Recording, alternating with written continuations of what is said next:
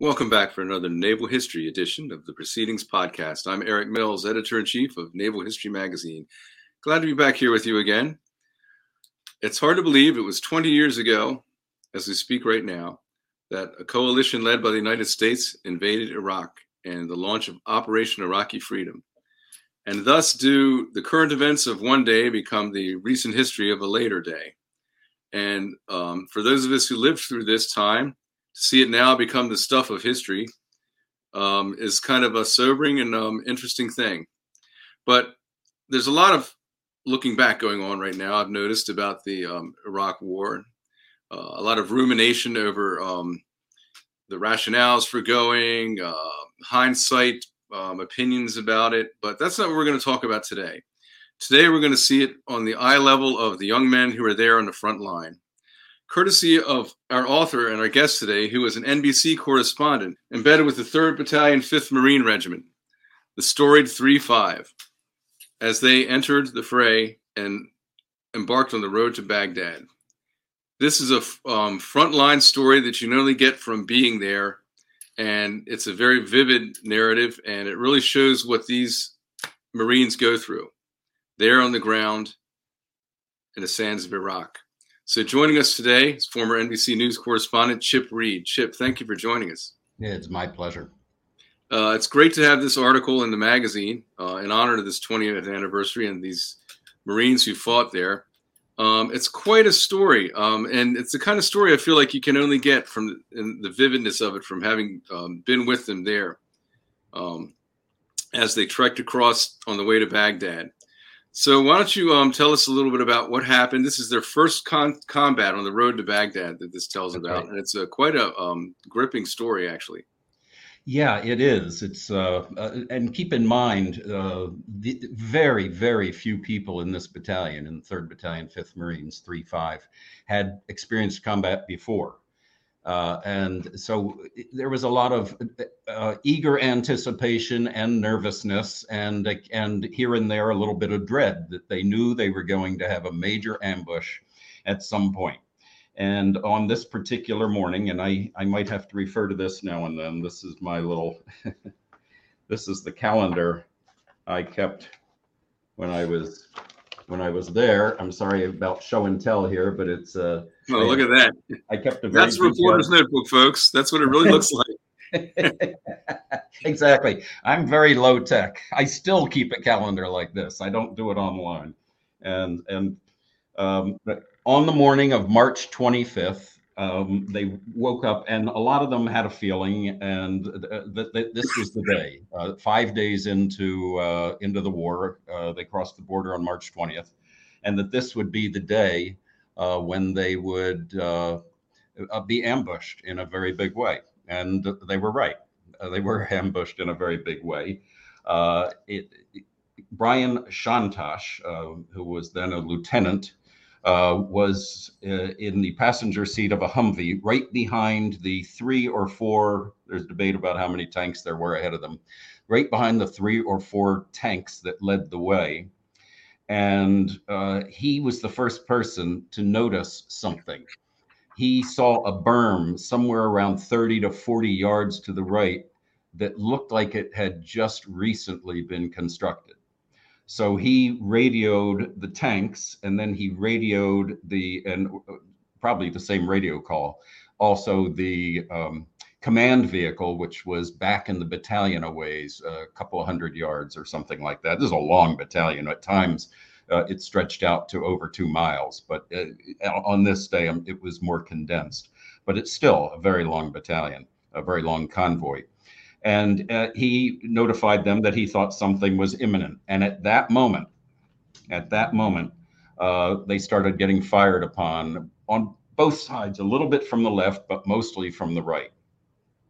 And it was mostly Iraqi soldiers on top of this berm. And right behind the Shantash vehicle, which has the 5 Marines who I talk about in this article, right behind them was another Humvee driven by a guy named Scott Smith. And in the back seat behind him was a Navy hospital corpsman, a Devil Doc. And somebody an Iraqi ran up to the side of their vehicle and fired an RPG, a rocket propelled grenade. It went right through the side of this very thinly armored Humvee. It went between the front and back windows, right through the door joint, and I saw what it went through afterward. It was like going through a ring. I mean, it was terrible how unarmored, how not up armored they were in the beginning part of this war. So at that moment, an Iraqi ran right to the side of this second Humvee behind the tanks and shot an RPG that went right through the very thin skin of this Humvee, hit Frankie Quintero, who was manning a missile launcher. He was standing up in the back on the floor of the back seat, ricocheted off of him, did serious damage and almost killed him, and hit Michael Johnson, a hospital corpsman, a devil doc, in the head, and either killed him instantly or he died very soon thereafter. I've gotten conflicting reports on that. You know, in the fog of war, you get a lot of interviews that conflict with other interviews, and I just had to do the best I could, and I would make clear when things were fuzzy. So as medics were rushing to help Frankie Quintero, who now goes by Frank, but Frankie Quintero, and trying to see if there's anything they could do for Michael Johnson, in the first Humvee, Lieutenant Brian Shantosh, had an instantaneous decision that he had to make. He couldn't go forward. He was trapped in a kill zone because the tanks were blocking his way because they had turned to confront the ambushers. And he couldn't go backward because the entire battalion was blocking that route. There was no sense going left because there was a berm there and nowhere to go. So he decided to drive right into the mouth of the dragon. He ordered his driver, Armin McCormick, to turn to the right and floor it. And that's what Armin did. As he did that, machine gunner Thomas Franklin, known as Tank because he's built like a tank, told me his response was, quote, "Are you effing kidding me?" But he never stopped firing. I was later told by Armin McCormick, who sometimes was manning the 50 caliber machine gun in that Humvee, that Tank was the best in the entire battalion. Thank God for that, because he cleared the way. So they roared across this little piece of bumpy desert with Robert Kerman, who was just 20 years old at the time and had just joined this Humvee that day, hanging on like a bucking bronco rider back there, barely able to hang on.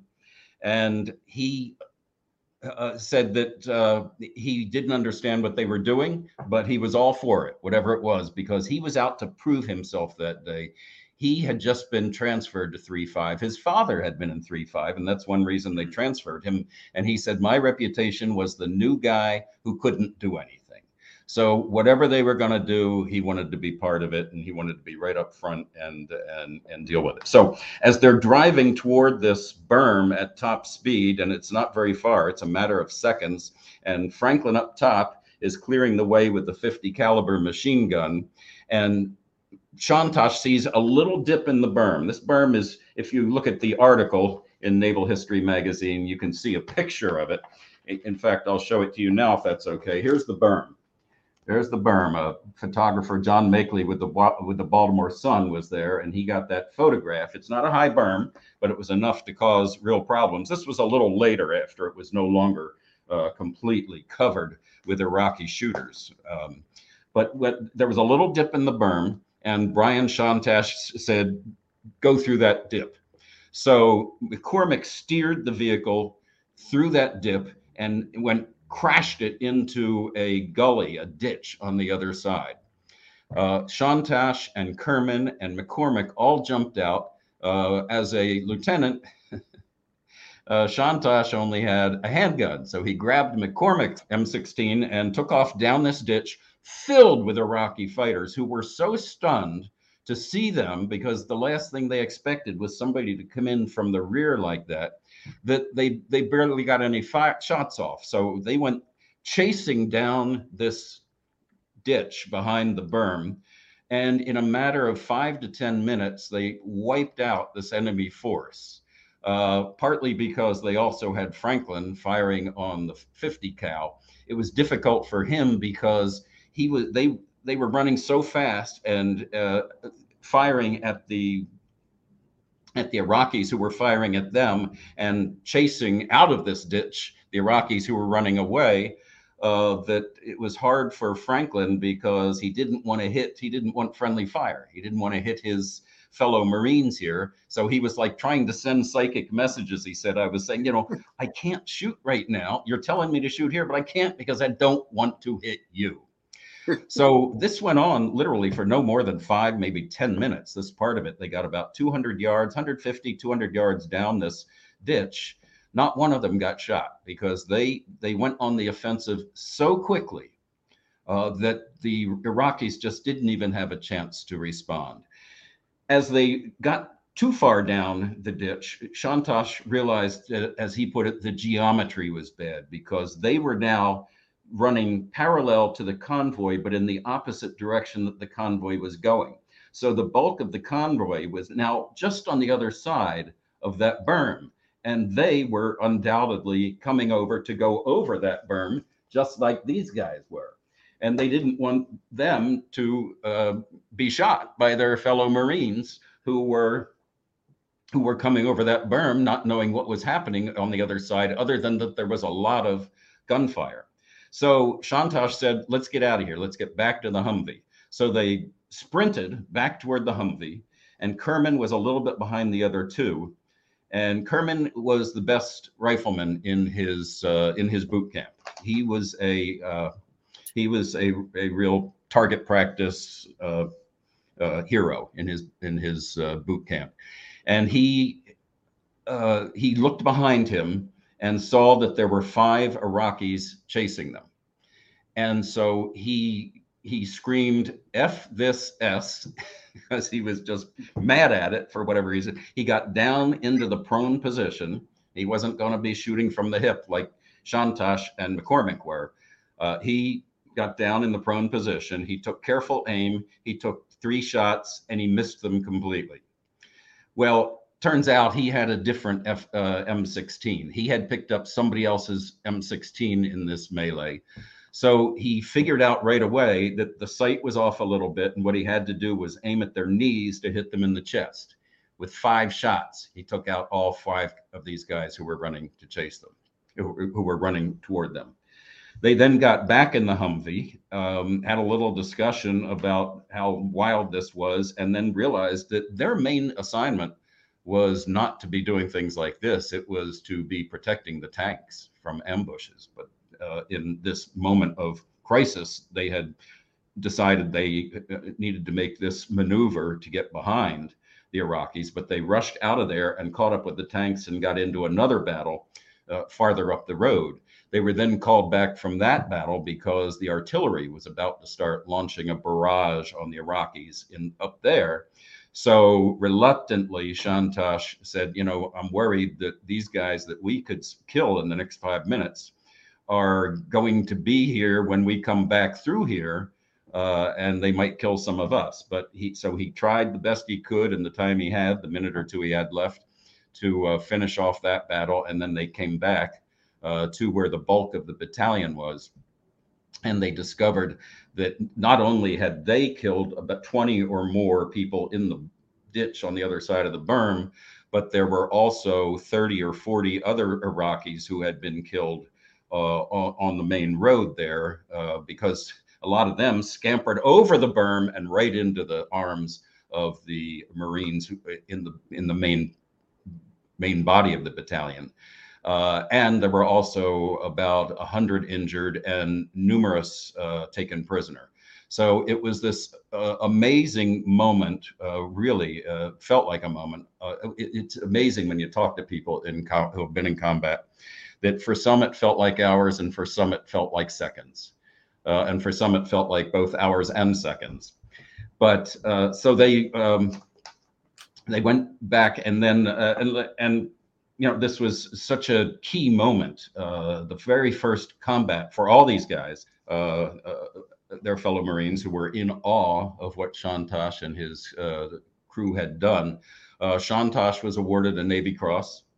McCormick and Kerman, who had also run down the trench with him, were awarded Silver Stars. I mean, they just put themselves right out there. There were so many Iraqis who they were up against. It's astounding that none of them were injured or even killed. But it was the quickness. It was the quickness of their movement that allowed them to be unscathed, basically.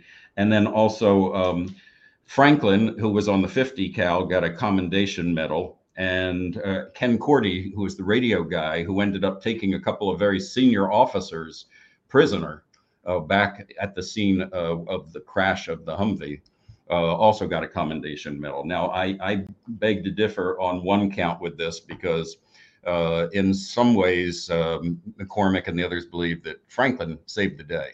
He was so expert, and he was being shot at. There was sand and dirt flying up all around him from bullets that were landing around him, and he never stopped firing that 50 cal. He said, I'm not gonna save myself in order to I'm not going to do anything to save myself. I need to save my guys who are down there in that trench face to face with dozens and dozens, scores of Iraqis. And so I understand it's hard to decide who gets what medal in the fog of war, but Franklin deserves a silver star in this, just like McCormick and Kerman did. So that's they all deserve. They all deserve our admiration. It's a remarkable narrative, especially when you consider this is their first taste of battle. What a clutch decision move on Lieutenant Shantosh's part. Yeah, and I do encourage all of you to read it in naval history because you'll get a much clearer vision of exactly what happened than I just gave you. It's actually a gripping account. It really is. And the decision in that clutch moment you're getting shot at, essentially for the first time, to be able to instinctively know that your best bet is to charge straight at them. I mean, that's the last thing you would normally do. And that's exactly why it worked, because that was the last thing they were expecting. They were so caught flat-footed by what they did that they just kind of rolled over them. It's like they couldn't have done something better than that. And for Lieutenant Shantosh to have made that decision in that key moment, it's beyond admirable. It's impressive, and he certainly is well deserving of whatever accolades came his way. And it's the kind of thing that you never know how you're going to be, right? Until you're there in that moment. You can train for it forever, and then that's right. It's amazing how many of the Marines told me the same story, that in combat was when they realized why they had trained to do the same thing over and over and over and over and over, because it happened automatically in combat. So many people told me that when they had to reload, it was so automatic and so smooth that they were shocked at how good they were. And they said, wow, I guess it was a good thing we did all that training. It sounds like they feel like they're watching themselves do it more exactly. Yeah, exactly. It was just happening by nature, because there's nothing like Marine training. It's and there's one other factor here. One of the senior officers the senior officer who actually oversaw Shantosh and his crew explained to me that there is something that they have drilled into them called the 70% solution, which is you don't act when you have 90% certainty. It's too late. You act when you have somewhere in the vicinity of 70% of the information. Sometimes a lot less than that. You just have to go with your instinct that you have developed from your training and from your common Marine sense. And that is, I'm sure Shantosh was not thinking about the 70% solution here, but his training taught him you don't wait to be certain that it's going to work. You do it. They didn't have a second to wait. They didn't have 1 second to wait. They really didn't. It's just remarkable to read it. And every time I reread it, I'm amazed by it again. So this is the very outset of what becomes a protracted engagement over there. But who was to know that in March of 2003? That's right. At this point, we just wanted these boys to make it through safely and all that kind of thing. And this must have like molded them in their lives and their military careers from this point on. You know, this is their very first experience. 5 days in country, they encounter an ambush, and this ensues. So they probably were waiting for a fight, and they certainly got it. And didn't have to wait too long, did they? In fact, McCormick told me that initially, when they first crossed the border, their first target was a field of GOSPs, gas and oil separation plants. And they went straight to that on that very first morning of March 20th. And they had been told, the Marines had been told, rumors had spread around, who knows what was really the official feeling here, but they had been told that it was possible that this entire oil field had been wired. And if that had happened, one Marine told me there had been an estimate that 1/3 of the Marines in this 1,100-man battalion could have been casualties, killed or injured. That did not happen, thank goodness. But it was a very tense moment. But then they had 4 days of nothing happening.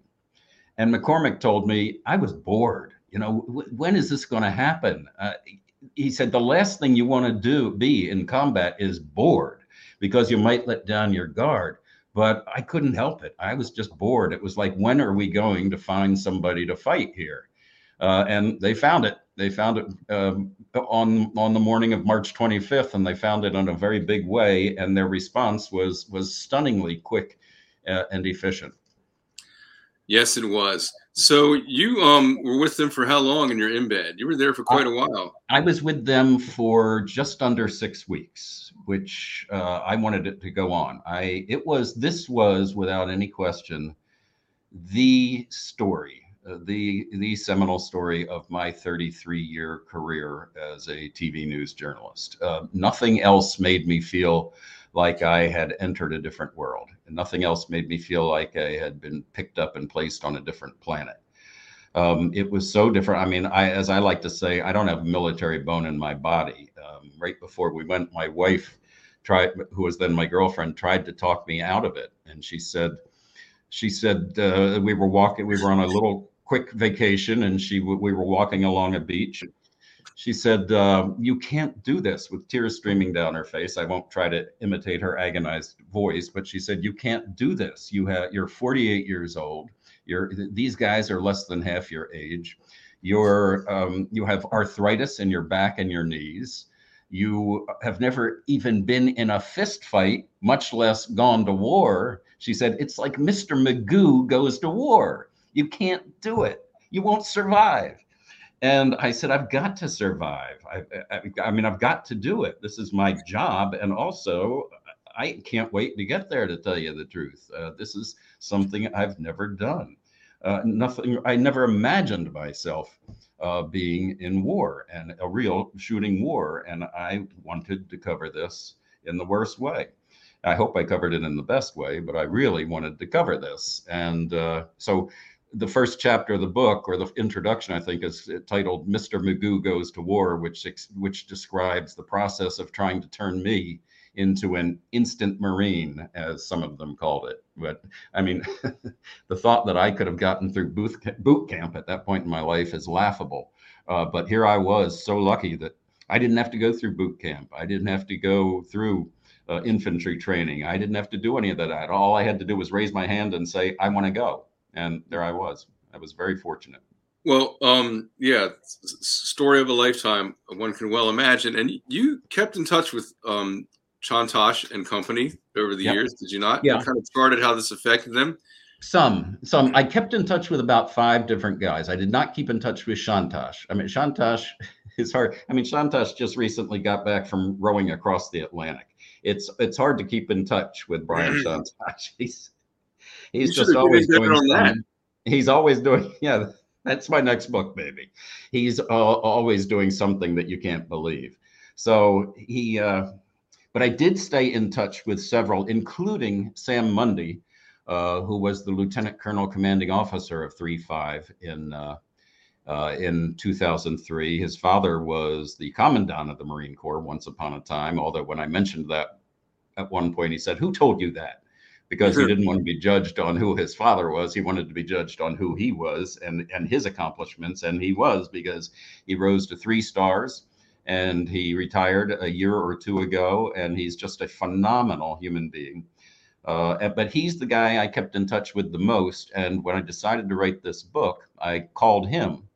And he put me in touch with several senior officers who went down to the lower, and I worked my way down to the guys on the front lines, because I really wanted to build this book primarily around the guys who were right on the front lines doing the shooting, and I wanted to talk to the guys who had buddies killed in combat, and the guys who were injured, and the guys who came home with PTSD, and the guys who came home feeling triumphant and used their Marine talents, their Marine bred talents, to survive in the civilian sector or in their future careers as Marines.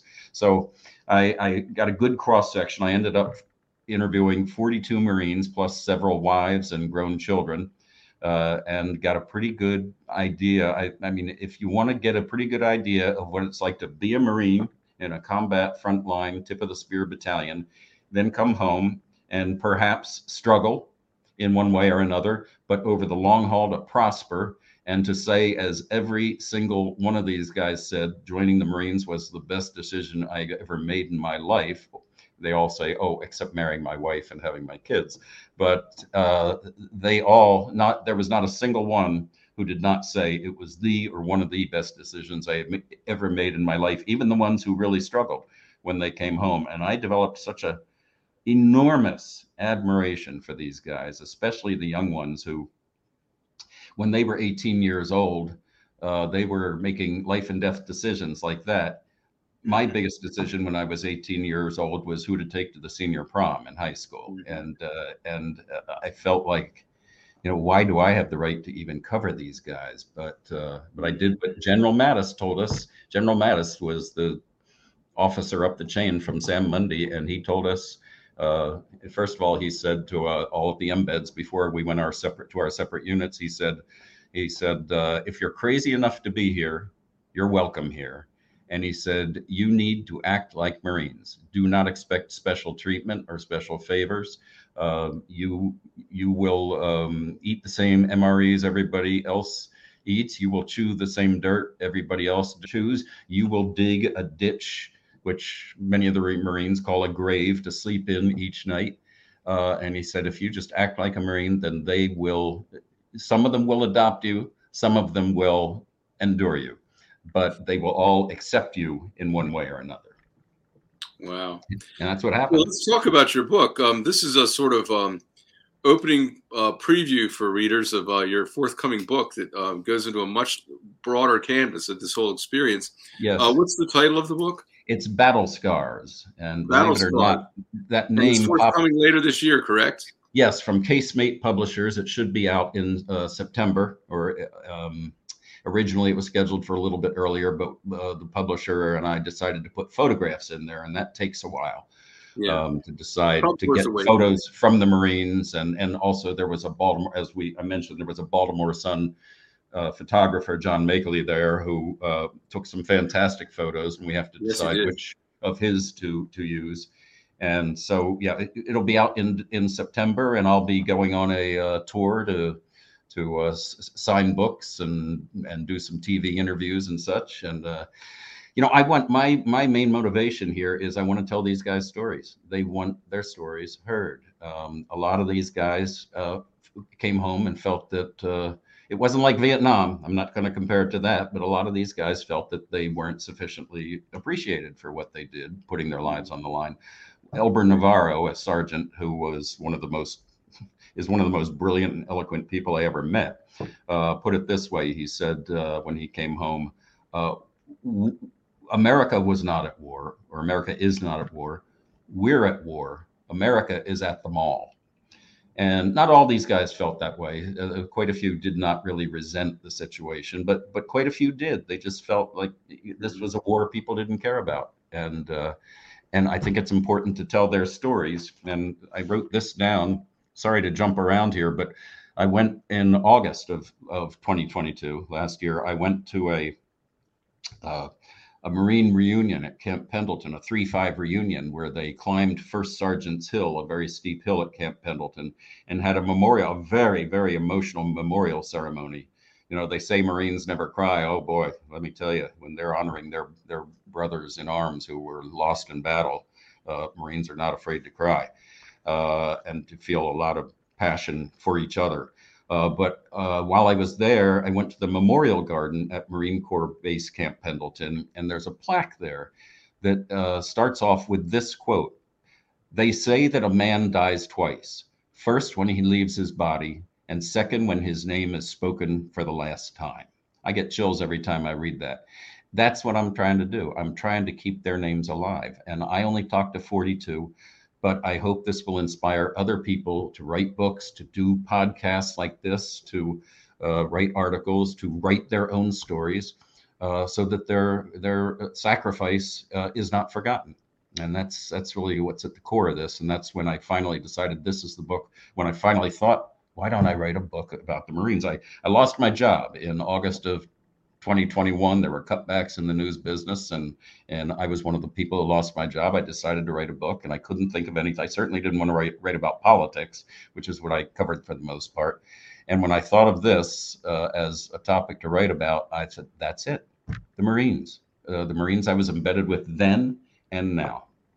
Amen to all that, Chip. And they're worthy of our gratitude and admiration, but I think we all also, we the American public, owe a debt of gratitude to the war correspondents who let us know what really goes on there, like you've done, and like so many of your sort of professional ancestors in the world wars before you. We know what we know because those cameramen, those reporters were right there in the thick of it, in harm's way. And a debt of gratitude is owed to you and your class as well for that. We look forward to your book. So be looking for that later on this year, folks, for more of this amazing insight from the ground level of what it was like for the Marines in Iraq 20 years ago. Chip, thanks so much for joining us. It is my pleasure speaking with you. And I look forward to speaking with you again. And best of luck with the book. We'll all be watching for it. And hopefully we can have you on again sometime. Thank you, Eric. I'd be delighted. When the book comes out, I'm all yours. Yeah, that would be great. We look forward to that. Well, I guess that's it for us for today, folks. Thanks again, Chip. Thanks for joining us for another Naval History edition of the Proceedings podcast. I'm Eric Mills. Until next time, take care.